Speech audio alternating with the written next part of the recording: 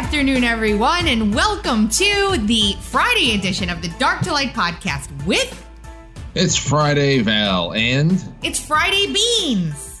Yes. So listen, we're going to do this right in the beginning because Fridays are going to be a very special day on the Dark to Light podcast moving forward. Because Frank and I have been talking, and there's a lot of stuff going on for both of us personally and professionally, and Frank is going to take a teeny little hiatus for a while from Monday and Wednesday shows and only be with us on Friday. Just for a little while. So it'll be a Friday weekly roundup and be like a little treat at the end of the week for me. That's what I'm looking forward to for a little while. And there you go. Yeah. And so I reached out to a very dear friend of mine. His name is Mike Opelka. You guys might remember him from... He filled in and he joined us for a show one day about a year and a half ago. Anyway, Mike Opelka is a seasoned professional, and I'm excited. He's going to join us for the Monday and Wednesday shows, and we'll take this and see where it goes, and that's that. So also, I think that there are rumblings, Frank, by the way. I think we have the same weekend for the Dark to Light extravaganza circa 2021. Okay. So it's 2022? Yes, we'll be doing 2022 now. Well, as soon as you know, you gotta let me know just so that I could see what's possible on my end. We're looking at the 26th through the 31st of August. All right. Okay. So mark it on down because shenanigans shall ensue. Gotcha. And, opening it up, we'll get all that information out for you guys. If you missed the first go round and you want to make the second go round, there's lots of stuff in there. The people that came to the first go round have embraced the planning for the second go round. So we'll say that. Okay. So this is great. Yeah. Awesome stuff. Okay. Moving right along from there. You sent me an email this morning. There was a video that went up on a trucker guy. I guess, what does he do, Frank? Did you watch it? No. All I did was relay a link to you from someone who sent it to me because they said that you were mentioned in it. I had no clue who anybody is or what was going on. So it's basically a trucker channel, and he does all kinds of different stuff about how to build, financial freedom with trucking and blah, blah, blah, how they started with the truck, and it's all kinds of stuff. So he does this video. The first thing out of his mouth is my names. And he just starts it off. Let's wait. Beans, right. Tracy Beans. That's how he starts his video. There you go. So this is all still controversy that's kind of swirling around this petrol station from Arizona, Frank. I don't know if you caught any of this, but in the very beginning of the convoy, these scouts on this convoy, they have to plan out their fuel stops along the way because they've got thousands of trucks that all need to fuel up at the same time. So they can't just roll into any random gas station or truck station and be like, yeah, we're all going to fill up. We're going to need about 70,000 gallons all at once, right?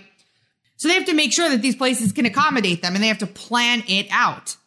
So scouts do that. They call ahead. They say, hey, this is what we're looking to do. Here's about when we'll be here. This is what we're doing. And so a scout had called this one petrol station, talked to somebody on the phone who said, basically, and this is what I heard, and this was what was reported, that they don't want anything to do with the convoy, that nobody that's coming from the convoy will be allowed to refuel or get service there, including eating or restrooms, because that was specifically asked, and that that decision was coming from corporate. That is what this person who answered the phone when a scout called the location said. Outside of that, whether it came from corporate, if this person was a one-off working there who did the wrong thing, I have no idea. All I know is they had to reschedule and reroute themselves around that place to get fuel somewhere else because they said that they couldn't stop there. So that's understood. Okay. Once I put that out on social media, there was a flood of people that called this petrol station. People flooded the petrol station's website. They took their phones offline. People called corporate. Corporate got involved. Corporate had to issue a press release saying, no, this isn't what we did. Trucker Ron Coleman was involved in all of this and did another interview with Wendy out of his own mouth explaining exactly what happened here. And I still have people coming to me and saying, well, they're saying this isn't true. Of course they are. Of course the Petro station is saying it's not true. Why would they fess up to it knowing the kind of blowback that they've gotten and would get? So of course they're saying, we never did anything like this. It was just a rumor. I'm telling you right now, I do not go public with rumors ever. This was double and triple confirmed, and I heard it with my own ears. Okay? It's true. This is what they did. Whether they want to backtrack on it now, that's their thing. So I put a comment under this guy's video directing him to where he could find all the information he'd need to find to understand what happened. Because it's like, oh, this is fake news. Why? Because the people who are getting the blowback said it was? Does that make any sense? No. Oh, well, I mean, hey, it's like, as you said, if you have firsthand accounts and people talking about it, then there is definitely a story there. Yeah, I mean, it's not like somebody said... This is just one station, though? Where? In Arizona, you said? It was one station outside of Kingman, I believe, Arizona, that refused to take them. And so they couldn't go there. Like, understand, there are thousands of trucks in this thing. So you have to pre-plan your fuel because you all have to stop. They all have to stop and roll through at the same time. So it's not a case of, oh, we're just going to randomly stop at this gas station to fuel up. Anyway, I just wanted to put that out there for everybody who's still in my Telegram comments telling me that it's fake news. I don't report fake news. And if I did report fake news and it came to my attention that it was fake news, I would say this was an error in reporting. I am standing with a freaking stake in the ground on this story. It's not fake news. This actually happened. So. Well, at least it's only one station. Yeah, it was only one station. But the problem was, you know how much money they make off truckers? It's basically their business. So everybody was saying, we're going to boycott Petro now. So that one station's contracted to do business with Petro, right? They're basically like franchisees almost. Right. And if that one station causes truckers to boycott Petro in general, there's a big problem for Petro because that's a very popular station that truckers use. So that's why all the hubbub over this. Now, I just want to make a point, and it's for no other reason than we're making a point here, okay? My Telegram page, this is the second time now from Telegram I broke national or international news from one Telegram post. Think about that. The first time it happened was when Chase Bank canceled the Flynn family. The second time it happened was this. It went so viral so quickly just from Telegram. So don't let anyone tell you that if you're on any other of these alternative platforms, you can't make a difference. You absolutely can. You absolutely can. It wasn't Twitter, Frank, you know? Mm-hmm. Point taken. Mm-hmm. For sure. So anyway. Well, clear that up. Yes. Yes. Now, a bunch of other things to talk about today. I am really still like standing here looking around. First of all, can we talk about Hannity and freaking Lindsey Graham? Can we? Oh, I heard Lindsey Graham's unbelievable statement last night. Then again, this is a freak. This is a real enemy to all things. So yeah, you can go right ahead. Yeah. So Hannity last night was on and he was talking about how, somebody around Putin should take care of him in for all intents and purposes. And the problem here is that Hannity uses the excuse, oh, here's a guy that's going in, killing women, children, and men. And we can't just let them, do that in a country. And I'm sitting back and saying, you hypocrite. Oh yeah. He was John McCain's butt buddy for all those years that they were killing women and children all throughout Africa and the Middle East. And here he is being completely reductive as to what the situation out there in Russia and Ukraine actually is, and just taking this stance that it's an indiscriminate slaughter of women and children. Yeah, and I have here, let's listen. An innocent country, and if you invade an innocent country and you kill women and children and men, you forfeit your right to lead a country and you forfeit your right to live. And I hope that people around Vladimir Putin Well, I hope they take action sooner than later. Currently, the U.S. operates under a decades-old executive order, first signed by President Gerald Ford. It prohibits the U.S. government employees from engaging in political assassination. But my final question tonight is, when it comes to Putin, is it time to now revisit the rule, my rule I like better? New rule. So that would mean then that anybody could come traipsing into the United States and take out our president at any time, because we do that all over the world. I'm sorry. This is not an anti-America thing. This is what we've done for decades thing. What Hannity is railing against right now.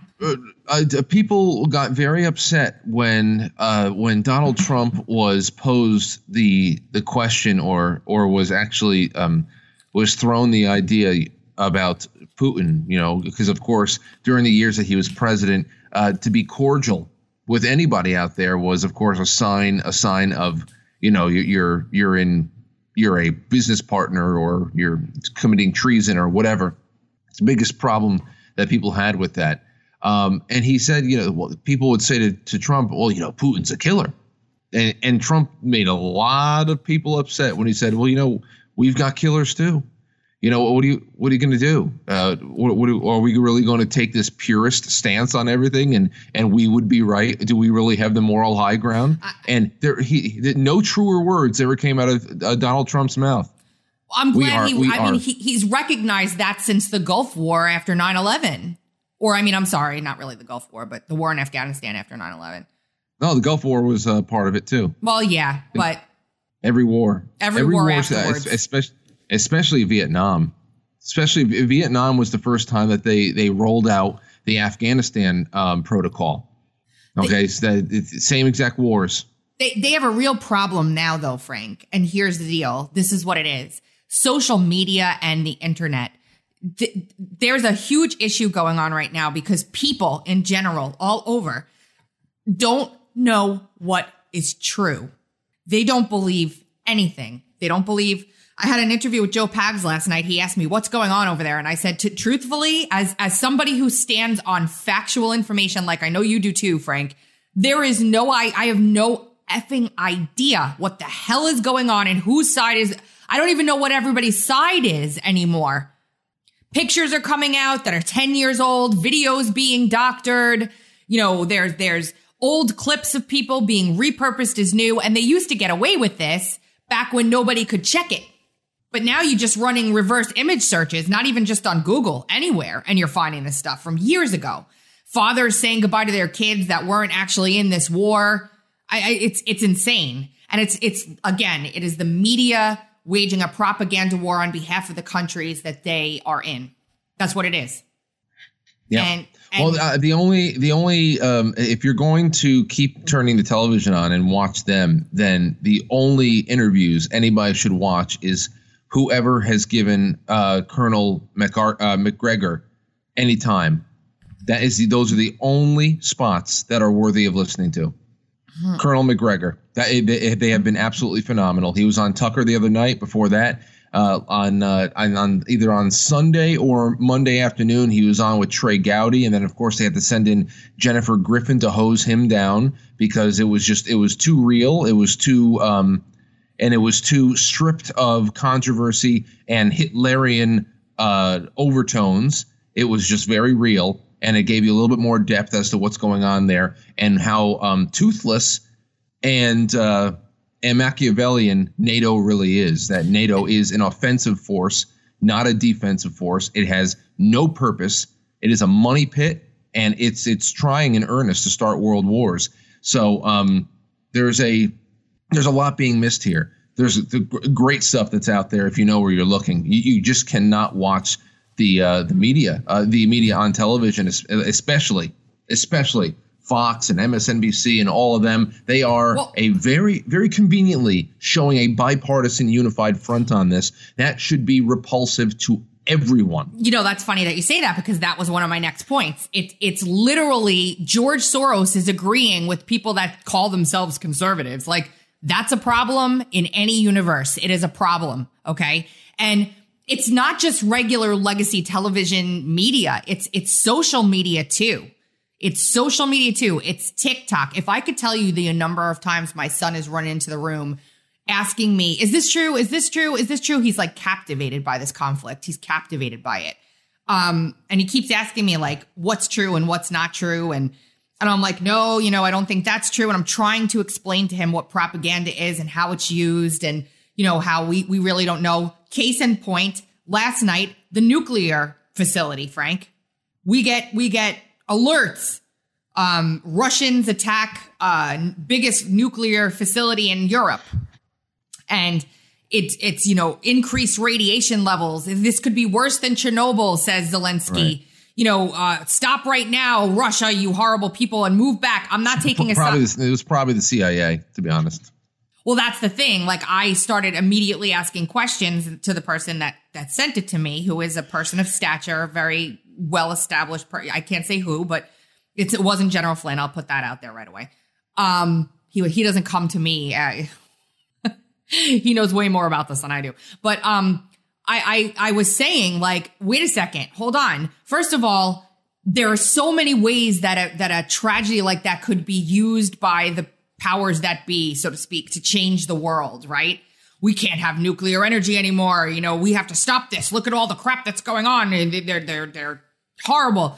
Or, we have to bomb Russia now because they went after this nuclear facility. But somehow, within 45 minutes, cooler heads prevailed somehow, and somebody came out from the global, nuclear commission or whatever they're called, the UAE, I don't even know, and said, no, there's no increased radiation. And this attack was actually on a training facility outside off campus. Now, what's true, Frank? The initial story or that? Are they trying to cover up another Chernobyl, or is this real? You know what I mean? No, the initial feeling is the only true feeling. It doesn't matter if it's retracted. The fact that people have been, they were able to feel that feeling and just have a little bit more reason to hate and to be. It's one of those things. Here is a snippet from C.S. Lewis that I like pulling out every once in a while when we are in situations like this where it's obvious we're being bombarded with bullshit and it's all supposed to make us think one way. He said the following. He said, suppose one reads a story of filthy atrocities in the paper, then suppose that something turns up suggesting that the story might not be quite true or not quite be so bad as it was made out. It's one's first feeling, thank God, or is one's first feeling, thank God, even they aren't quite so bad as that. Or is it a feeling of disappointment and even a determination to cling to the first story for the sheer pleasure of thinking your enemies are as bad as possible? Yeah. If it is the second, then it is, I am afraid, the first step in a process, if allowed to an end, will make us into devils. You see, one is beginning to wish that black was a little blacker, and if we give that wish its head, later on we shall wish to see gray as black, and then to see white itself as black.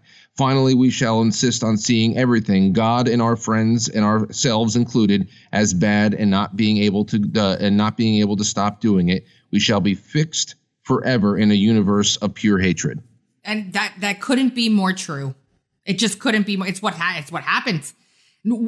Worse, and like the worst part of it is the freaking propaganda. Like, there's a video today, captured Russian soldier FaceTimes his mom.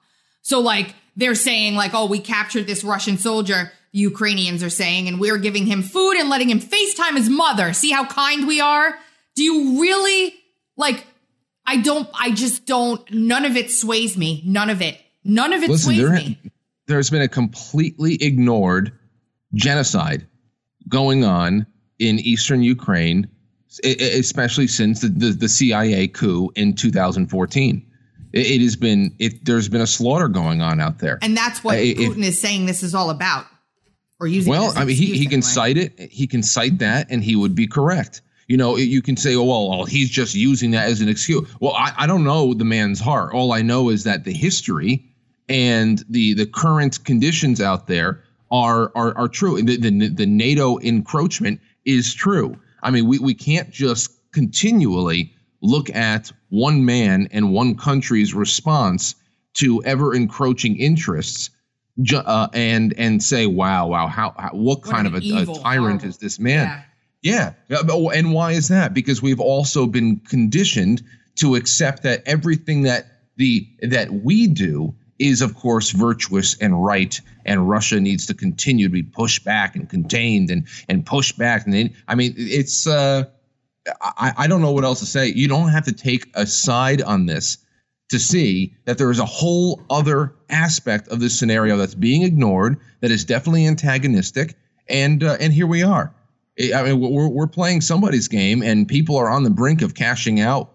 I don't know what the hell what's really they stand to gain, but they're about to cash out. And what are we doing? We have completely abandoned COVID. Yep. Completely abandoned it. Yep. And now we're playing this Stand with Ukraine game. It's insanity. It is insanity. And the worst part of it is, like, anything, like here on Australian TV, they're doing like a Q&A or whatever. And I sent this to myself because it stunned me. They ended up kicking this guy out. A young man gets kicked out of the show. It's a Q&A about the situation going on with Ukraine and Russia. And listen to this. So as someone who comes from the Russian community here in Australia, I've been pretty outraged by the narrative created by our media depicting the Ukraine as the good guy and Russia as the bad guy. Believe it or not, there are a lot of Russians here and around the world that support what Putin is doing in the Ukraine, myself included. Since 2014, the Ukrainian government, together with Nazi groups like the Azov Battalion, have besieged the Russian populations in the Donbass, killing an estimated 13,000 people, according to the United Nations. That's a lie. That's a lie. Could I finish? Just quickly finish, and then we'll come to that to the panel. So my question is, where was your outpouring of grief and concern for those thousands of mostly Russians? Okay, question earlier about Russia, and it's been playing on my mind. And Sasha, people here have been talking about family who are suffering and people are dying. And I understand you wanted to ask your question about, is there some reasoning for this? But you supported what's happening, hearing that people are dying. And can I just say I'm just not comfortable with you being here? Could you please leave? Here's what I don't get. Everything that we do around the world in supposed pursuit of democratizing the world results in people dying. Generational deaths, generational destruction, migrant crises over and over again. Even if let's say that all of our reasons for going out into the world with our military and smashing away, let's say every last reason that we gave ourselves to go out there was true and real and virtuous. You cannot wage these wars. You cannot. There's always going to be collateral damage. It's almost as if no. First of all, they're denying that there is any other side except this one very oddly myopic point of view on what's going on in Ukraine. It is just naked, greedy aggression by Russia. There is nothing else there. That should be suspicious in itself. And then the fact that you can say that, well, this is horrible because women and children and men are dying. Well, people are dying. Yes. That's what happens when you have a conflict right here. And of course, as you just saw right there, the caller said, well, where was everybody's concern when at least 13,000 people in eastern Ukraine were slaughtered? There's a reason why they have a monument built out there just to the lost children alone in these conflicts. And nobody was saying a goddamn thing. No, nobody. And you know what the worst part of it is, Frank, is that he wasn't even he was in studio in person. They literally made him get up and walk out. I think that's worse than being on the phone. I'm just saying. No, it is horrible. It is horrible. The virtue signaling on this is horrible, and it's just a constant reminder that we are living around people who have no critical thinking faculties left. They are not critical thinkers. They are dangerous puppets. Really dangerous puppets. I just sent you another video. It's about 5 minutes long, though. It's from a Ukrainian with a little bit of an Eastern Ukrainian with a little bit of a concise point of view on the hypocrisy right now. And I listened to it last night, and I thought it was pretty good. It may be worthy of listening to the whole thing. I would, play as much as you like. Yeah, let's do that. I'm going to just set this up real quick. Hold on, because I can. Okay. At 7:30 in the morning on the 24th of February. The dialer was my American friend from my high school days in the U.S. He was the last person I expected to call, especially at 7:30 in the morning. I knew immediately that the war has actually broken out. The beginning of the war did not surprise me. In fact, it's long overdue. What surprised me was the fact that he knew nothing about the suffering that the Russian Ukrainians had endured over the past 8 years. Let me get something straight. NATO promised that they wouldn't move an inch to the east. That was a lie. And now we are surrounded by an aggressive military alliance. NATO gladly bombed Yugoslavia under the pretenses of a potential genocide. Did they bomb just military installations? No. NATO destroyed schools, hospitals, bridges, cultural monuments, private businesses, and industrial plants. Did you forget about that? Did you forget about how NATO pumped money and weapons into Georgia right before Georgia bombarded Russian peacekeepers and civilians? Of course you did. Because your media doesn't want you to know. Did you forget how yet another territory was ripped away from Serbia? Do you not remember Kosovo? Did you protest then? I bet you didn't, and I bet you didn't even care. Did you forget the invasion of Libya? If you're in Europe, you can't forget. Thousands of migrants are your daily reminder of what your governments did to that country. Did you protest the illegal invasion of Syria by Turkey and the U.S.? I bet you didn't. Do you care about Saudi Arabia starving Yemen? I bet you don't. Do you care, or did you care, about the illegal invasion of Iraq and Afghanistan under false pretenses? What, they aren't people to you? Why haven't you been vocal against the murder of children and civilians at Iraqi and Afghani weddings by American bombardment? Ah, that's right. They're brown people. They're probably worth less to you. Where were your crocodile tears when Kiev started bombarding Ukrainian Russians in the east simply for doing the exact same thing as the Ukrainians did in the west, was to get rid of a corrupt government? Where were your crocodile tears when Kiev shut off electricity and water to Crimea? Where was your save the Ukrainian people when 48 civilian anti-Maidan Ukrainian protesters were rounded into a union trade house and burned alive whilst those who tried to escape the fiery hell were beaten and shot? Do you by any chance know who the Madonna of Gorlovka is? Do you know what the Alley of Angels memorial is? Let me give you a hint. People engraved into that memorial aren't alive, and they are not adults. Did you shed even one digital virtue signaling tear when the children at the children's beach in Zagreb were purposefully bombed by the Ukrainian military using illegal cluster bombs? I bet you didn't, but that's okay. How would you? Your mainstream media keeps you in the dark. For 8 years, the U.S. and its allies have been pumping billions of dollars worth of lethal weapons into Ukraine. For 8 years, the Ukrainians have been waging a war with their own people in the east. And for 7 years, Russia and the people of the Donetsk and Lugansk republics have been patiently waiting for Kiev to adhere to the Minsk agreements. Should Russia have waited maybe 20 more years? You know, the amount of years that the U.S. spent killing Afghanis. So whilst leaders like Boris Johnson, Joe Biden, Emmanuel Macron, Olaf Scholz, and Ursula von der Leyen have been virtue signaling about the poor Ukrainians, they have been robbing the Ukrainians of their dignity, making their economy run on loans from the IMF, and basically robbing them of their future. And Russia is to blame when we were their primary trading partner. The West pushed Russia into a corner. Protect yourself from an increasingly hostile neighbor who wants to become part of a hostile military alliance called NATO and lose Nord Stream 2, for example. Or watch Russian Ukrainians get slaughtered by the thousands. The West wanted to fight this war with Russia until the very last Ukrainian. Remember Kosovo? Well, the Lugansk and Donetsk republics have every right to exist. Russia didn't set the precedent. Your leaders did when they recognized Kosovo. And final food for thought. Why was there no bombardment of innocent civilians in Crimea, even though it's closer to Kiev than Donetsk is? I'll give you a hint. The actual Russian military was there protecting the people. Here's another. The Ukrainian army has been fighting this invisible Russian army for 8 years now in the east, according to your mainstream media. Why then did the Ukrainian army collapse within 24 hours when fighting the actual Russian military? And since it did, what do you think your tax dollars were doing in Ukraine? That's right. Your tax dollars were used by Ukrainians in the West to kill Ukrainians in the East, and you didn't give a flying about it.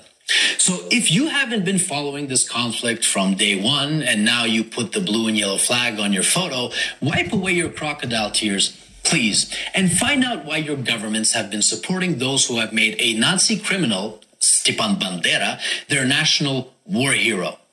Don't expect a good result from pushing a bear and the dragon into a corner. And definitely don't be surprised when that bear and that dragon begin pushing back. So if you haven't been crying for the collectively millions of dead Iraqis, Afghanis, Syrians, Libyans, Yugoslavians, and East Ukrainians these past 20 years, but you're crying crocodile tears for Ukrainian military installations, wipe them away and think about what your governments have been doing and what they're still doing. And I hope that this 8-year story of a war started by a criminal Ukrainian government against its own people can finally come to an end, and Ukrainians and Russians can finally live in peace. Well then. Yep. You can go and confirm it all. No, I know. I actually know some of that is 100% true. So I would probably need to fact check it for myself. And what's one thing that he didn't do? He didn't judge the heart of Vladimir Putin or talk about his character or anything like that. He's talking about the conditions that created what we're living through right now that nobody is getting the context for. Whenever Colonel McGregor goes on television and gives very dispassionate analysis of the conditions that created where we are right now, and talking very dispassionately and detached about the military, the military movement of the Russians and what they're looking to achieve and how they're going to eventually attain victory out there in the region, people call it Russian propaganda. It's not propaganda. This is just history. Nobody's giving you, nobody's throwing you, waving one flag or another. This is just what's happening. And, but I'll tell you, those who don't want you to know the history, they've given you a flag to wave. That's very interesting. You know, it is. And thinking back about this too, on top of it, and it just brings me back to the whole impeachment fiasco, because if you think about what President Trump wanted to do with Ukraine. Oh, yeah. Right. And then you think about this and how he was able to keep Putin from doing this during his tenure. It was probably by saying, look, you know, I get it. We're going to stop that and watch what I do to NATO. OK, just watch what I do to NATO.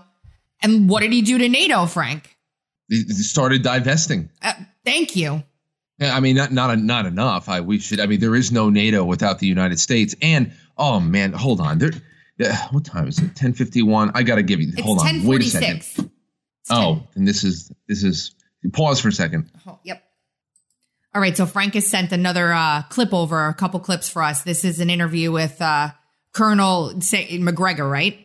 Doug McGregor. He was on with Tucker Carlson the other night. I actually isolated this from my show last night. It really is another fantastic 5 minutes. So now that you have a little bit of a background of a lot of the cultural history out there that is from one person's perspective, anyway. From one person's perspective, of course, but from that perspective, you can go out and find all of the confirmation you need that this is a pretty even keel truth here. Yeah. But anyhow, here is a dispassionate military perspective as to what is being accomplished militarily and how all of the resistance is working. Narratives are all bullshit there, too. But also the nature of NATO, which we were just talking about. So listen to this. State of the battlefield. Here's what he had to say. First question is, where are we now? We keep hearing these reports about a Russian convoy coming into the capital city, et cetera, et cetera. But big picture, where is the war as of tonight? Well, the first 5 days, we witnessed a very slow, methodical movement of Russian forces into eastern Ukraine. That is Ukraine, the third of Ukraine, which is on the eastern side of this river called the Dnieper. They moved slowly, cautiously. They tried to reduce casualties among the civilian population, tried to give as many Ukrainian troops and forces as possible the opportunity to give up, to surrender. That is over. And the phase in which we find ourselves now, Russian forces have now maneuvered to encircle and surround the remaining Ukrainian forces and destroy them through a series of massive rocket artillery strikes, airstrikes, with Russian armor then slowly but surely closing the distance and annihilating what's left. So this is the beginning, frankly, of the end of Ukrainian resistance. So the ugly stuff is just beginning, it sounds like. Yes. Okay. Now, that was a very important assessment. Okay, so this is taken from Dr. Steve Turley's YouTube. I couldn't. It was on television, but I could not find it isolated anywhere, so I had to grab it from here. Okay, so the next one is around like 4 minutes and 2 seconds or something. No, the next one would be 7:03. That was the 4-minute one. So let's go there. Oops. Okay. So this is a question you don't often hear asked, but it's essential to our welfare here in the United States, to our strategic thinking about this. What is Putin's goal here? What's his aim? Well, I think Vladimir Putin set out to honor his word of 2007. 2007 at the Munich Security Conference, he said, we will not tolerate the expansion of NATO to a point where your NATO, your border, is touching Russia, specifically Ukraine and Georgia. We see these as essentially Trojan horses for NATO's military power and U.S. influence, subversion, and so forth. He then turned to several opportunities to reinforce that over and over and over again, most recently with President Biden, in the hopes that he could avoid taking action to effectively clean out eastern Ukraine of any opposition forces whatsoever, and to put his forces in a position vis-a-vis NATO to deter us from any further attempts to influence or change Ukraine into effectively a platform for the projection of U.S. and Western power into Russia. Now, his goal, as we see it at the moment, is to seize this entire area of eastern Ukraine. That's pretty clear. He's going to roll up to that river, up near Kiev. He has actually moved over the river and is preparing to go in and capture that city entirely. At that point, he has to decide what else he wants to do. I don't think he wants to go any further west. I think he'd be very satisfied to hold that point. But he would like whatever emerges from this that we call Ukraine, whether it's just the western side or it encompasses some of the east and the west of Ukraine, to be neutral, non-aligned, and preferably friendly to Moscow. That he will accept. Anything short of that, his war's been a waste of time. So I have a question. Let's say he does that. Isn't it just the same thing if Ukraine joins NATO? They're still on his border. Yeah, well, that's saying if he goes all the way over. Now, the next clip, you'll get a little bit more on that there too. The real question is you want to have a buffer between NATO and Russia, but at the same time, I guess if they're going to go border to border, you'd rather it be Russia itself than lose ground. And it's just one of those things. You create a scenario where you're forcing somebody's hand to make a move that is less damaging to them. Now we're seeing all these choices that have to be made. You wonder, what the hell is this guy going to do? And is there a way to keep whatever is left of Ukraine after this, whether, independent Ukraine, it's how you keep it neutral. Yeah. And then of course you can say, well, is it truly neutral? Because the stalemate is really always very biased. You can say, okay, well, is it really neutral if they're friendly to Moscow? And then if it becomes a CIA and NATO satellite state, is it really neutral at all? No. So it really is a vexing situation. But these are the conversations that are not being had. Every time that this man McGregor makes an appearance somewhere, it's called Russian propaganda. I haven't heard any propaganda yet. He's just talking about how all the pieces are arranged on the chessboard and what the moves may be and what the motivations may be. I think if anything, this guy should be in there trying to help the United States figure out what the hell is going on, not.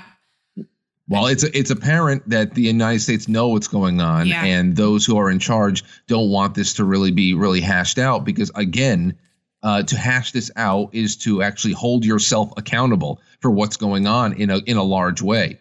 You know, I have no interest in rooting for Russia Russia is Russia's problem. And if they ever do something to directly threaten the United States, then it's our problem. I don't care. But the media stance on this is to analyze what's going on honestly. Is Russian propaganda. Is Russian propaganda. Because if you're not actually rooting for a side, their side, then of course you're a propagandist, which in itself is propaganda. Yes, which is what the main theme of this entire thing is, in my opinion, again.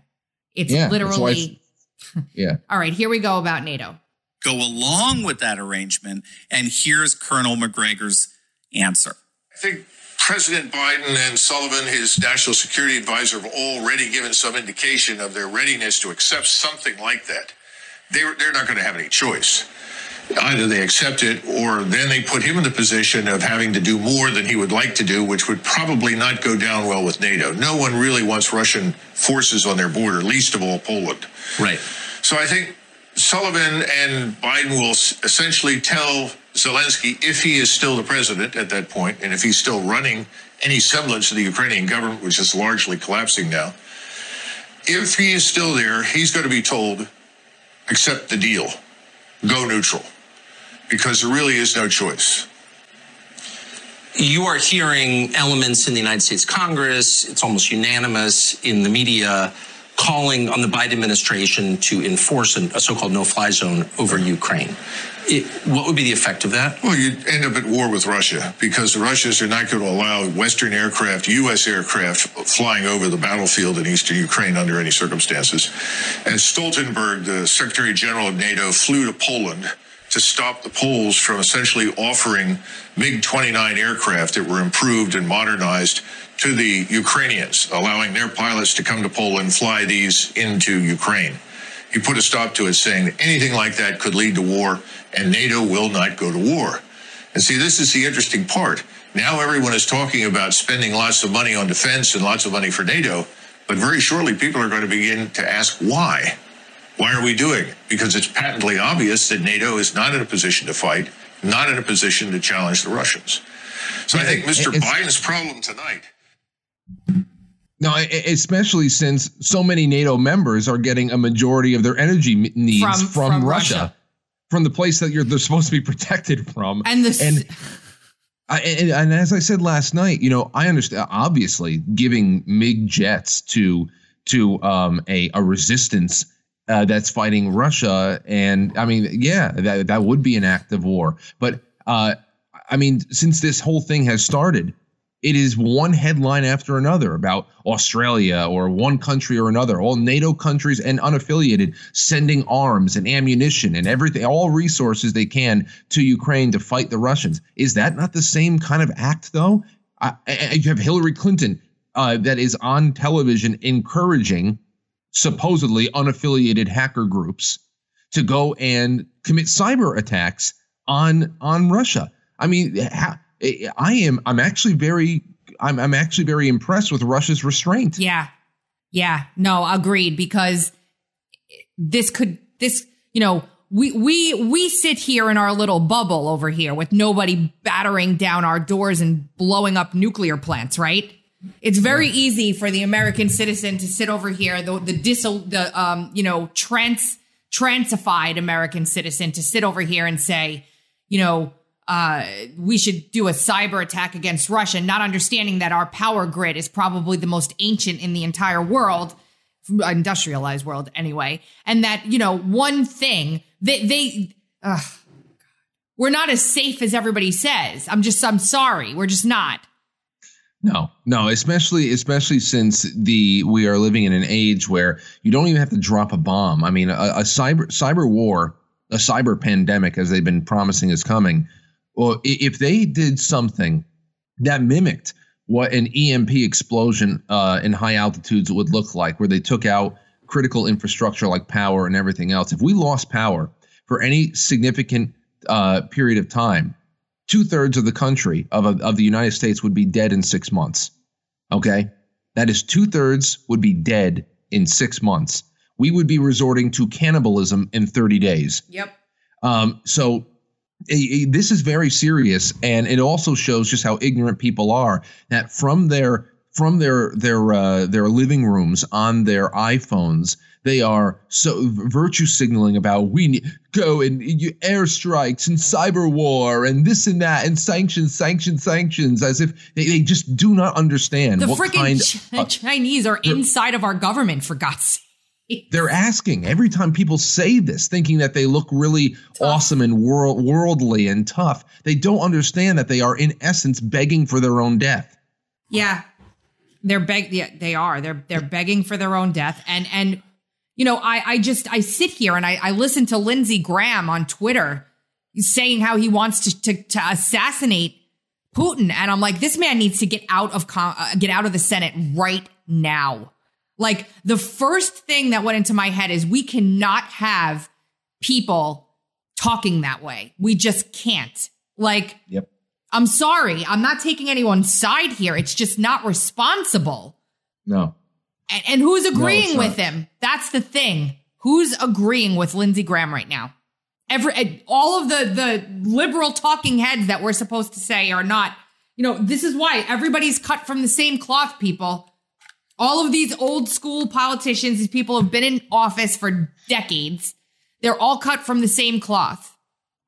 Well, it's not even what we saw out of Lindsey Graham and Hannity. I mean, they're talking about assassinations and whatnot, but Revolver put an amazing piece together, consolidating the crazy bastards in both parties, another bipartisan front of people who are saying that we need to be the first one to flip the nuclear switch.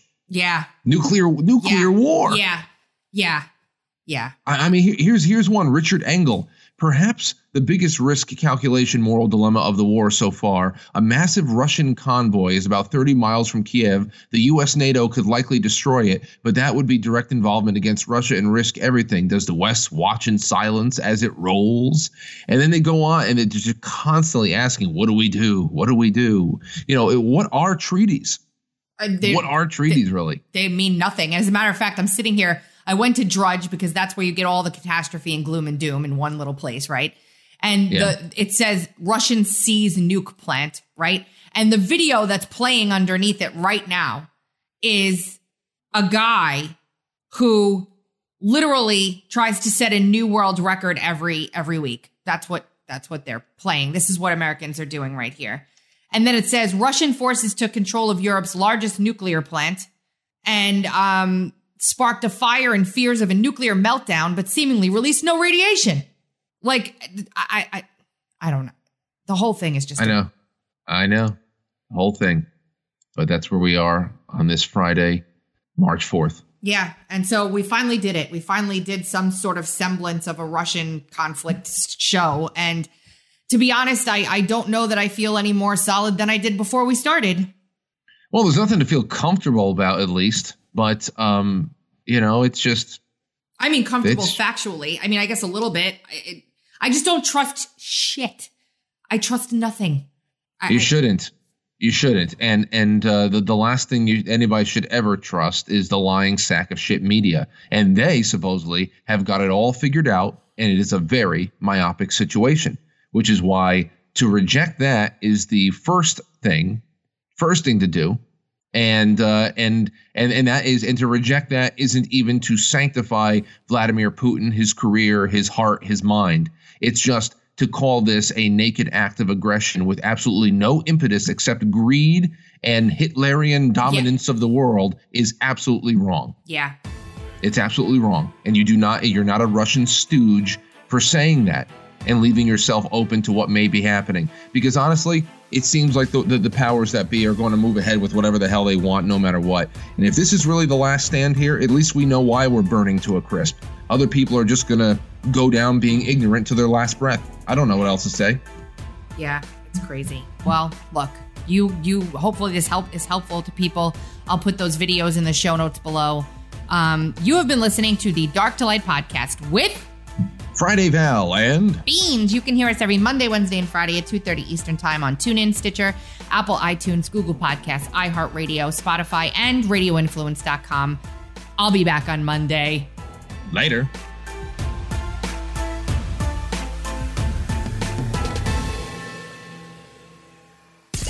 This is an MMA Report with Jason Floyd and Daniel Galvan Quick Fix on Radio Influence. UFC 272 is on Saturday night. We've got the rivalry between Jorge Masvidal and Colby Covington. A great piece on MMA Junkie this on Monday by Danny Segura, kind of outlining really the kind of how this beef really started about a longtime coach of Jorge Masvidal. He has him start working on Colby Covington. Ultimately, the RDA fight is where he doesn't pay the coach, and that's kind of the root of everything with this one. But, I was thinking about this fight, and, I think we would all agree that Colby Covington is a second best 170-pound fighter in the world. But I feel like because of how Colby Covington presents himself in the public and interviews, whatnot, I think people kind of tend to forget how great of a fighter this guy is.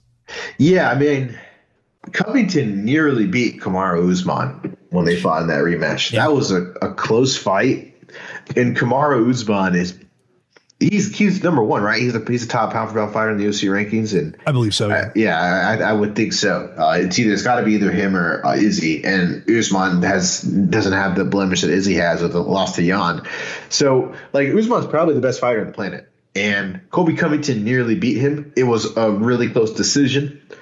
I had it scored for Usman, but if Colby Covington had his hand raised at the end of the night, it would have been the most surprising thing in the world. And what was super impressive about that fight from Colby's standpoint was his stand-up was much better. His stand-up was pretty good. And when you look at this matchup with Jorge Masvidal, Masvidal's a big dog here. I look at the betting odds, and Colby's anywhere from -300 and whatnot. So even if the casual fans have forgotten, Las Vegas has not. The MMA Report with Jason Floyd and Daniel Galvan can be found on Apple Podcasts, Stitcher, TuneIn Radio, Google Podcasts, and RadioInfluence.com.